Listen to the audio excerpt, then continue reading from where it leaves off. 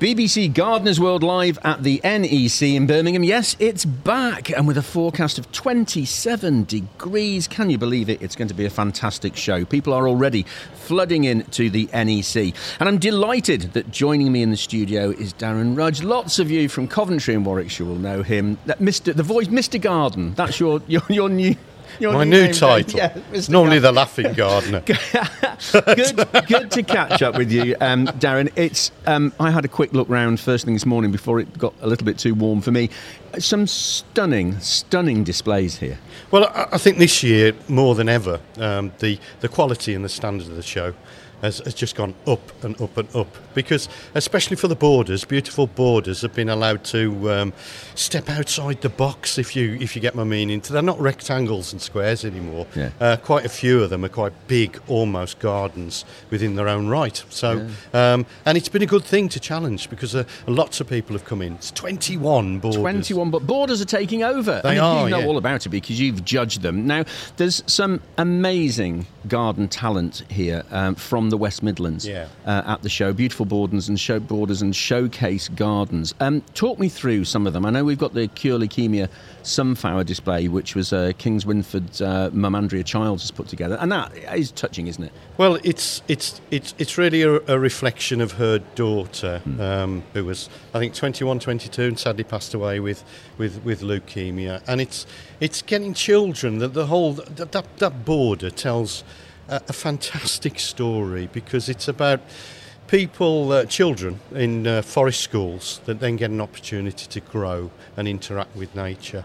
And it's based on sunflowers. What more could you want? And these ladies, when we judged yesterday, were all in sunflower dresses, and it was lovely. It's absolutely, and the border itself just tells that there's children's equipment, crayons and things like that, but it's so natural, it's so peaceful, and it's a wonderful thing to behold. It really, really is. And then there's 4 sunflowers. Fabulous. They're brilliant sunflowers, aren't they? Because they remind me of faces that smile, and of course they follow the sun round. If you watch a field of them, they follow the sun round. It's really brilliant. And that's so easy to grow. Yeah. That's a good thing. I mean, if you're going to get a child to grow something and see whether you can grow the tallest, by the way, go for the giant cultivars, folks. If things like Russian giants. If you want tall, that's what you need to do. But pop a sunflower in a pot, and the trick is double the depth of the actual seed as you sow it, so it double its actual depth, and then it'll turn out for you. And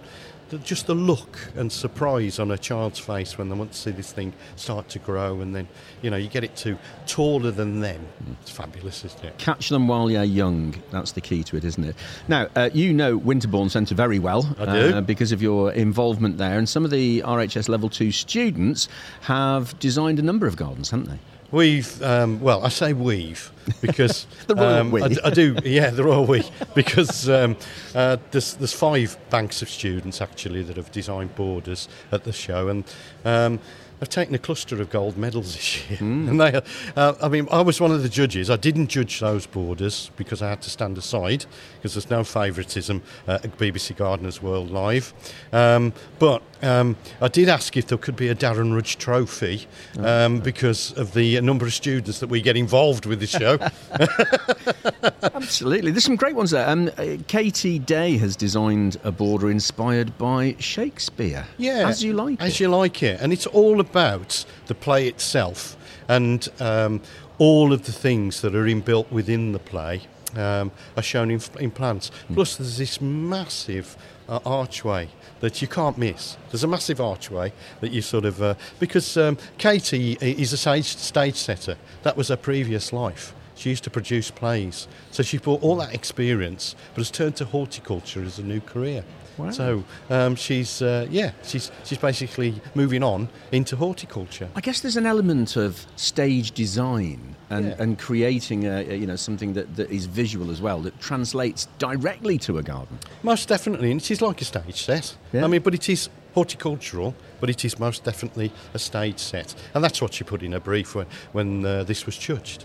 Now, a quiet corner. Hales Owen-based designer Steve Ballinger, a calm place to sit. There's a few of those here this year, and there's some sensory sort of gardens and ones that are evocative with smells, aren't there? That's becoming the link between gardening and mental health and well-being seems stronger than ever at the moment.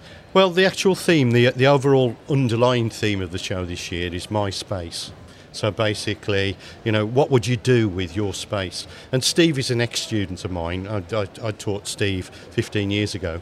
And Steve has suffered a lot with mental health, particularly, I'm sure he won't mind me discussing this, anxiety and depression.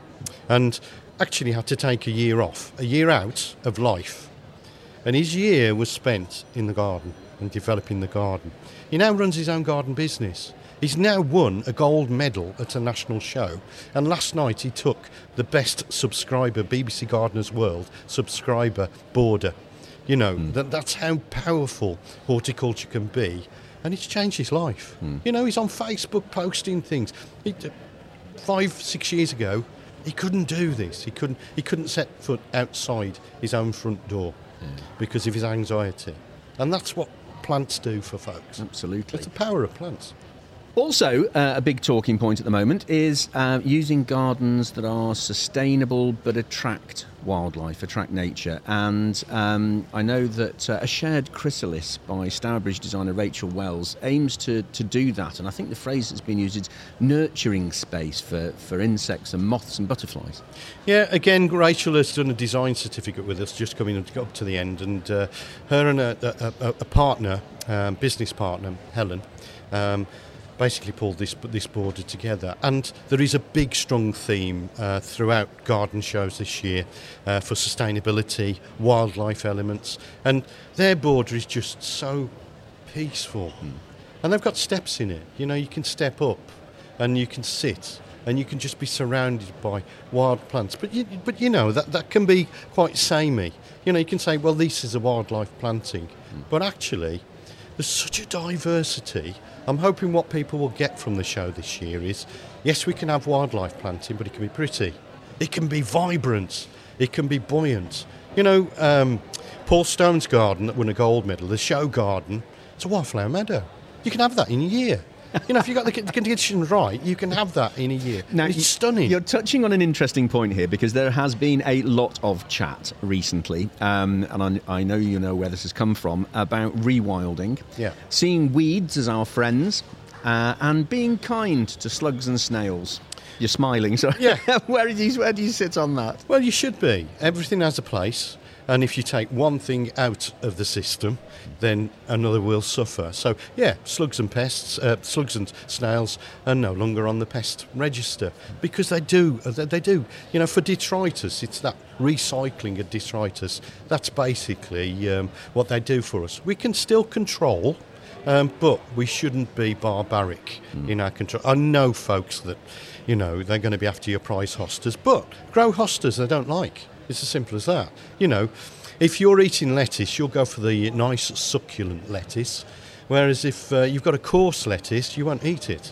And there are hostas out there that have got coarse leaves that slugs won't go anywhere near. So you've just got to do a little bit of research, And garlic and coffee grinds, grind them together, mix them into a litre of water, spray around the place. Slugs and snails won't come anywhere near. Scattering coffee grinds around the place as well as orange peel and things like that. There's good old-fashioned remedies, eggshells, beer traps, all those sorts of things. But let them have a place.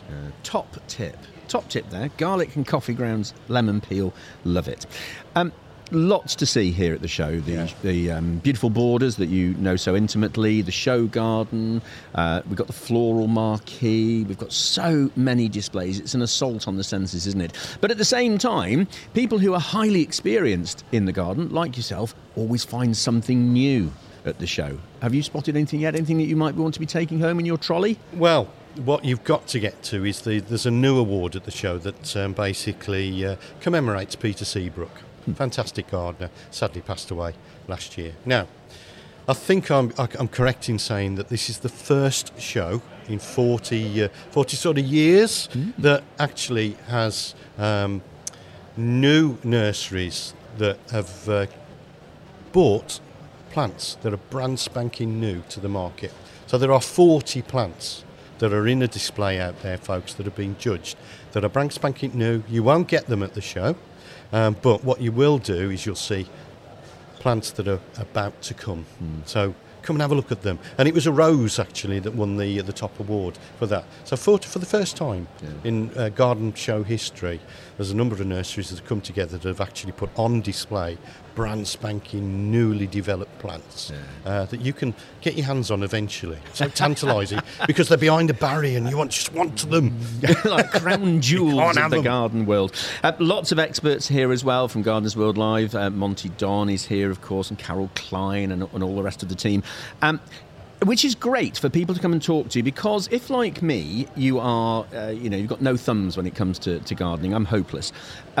And you see these beautiful borders and beautiful gardens and you want to replicate it at home, but you need practical advice. And that's where talking to people like you and all the rest of the experts here is a big plus at this show.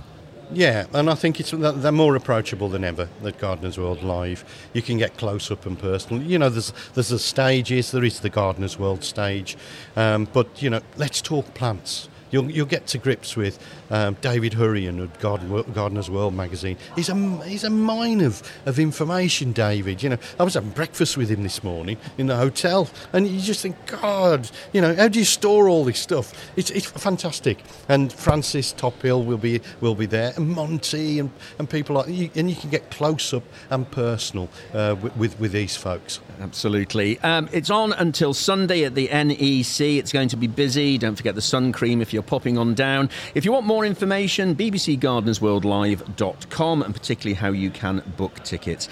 Darren, it's going to be a great show. Really good to see you again. Do you think you're going to have deep pockets when you walk around because there's so much stuff to buy? Oh, I don't know.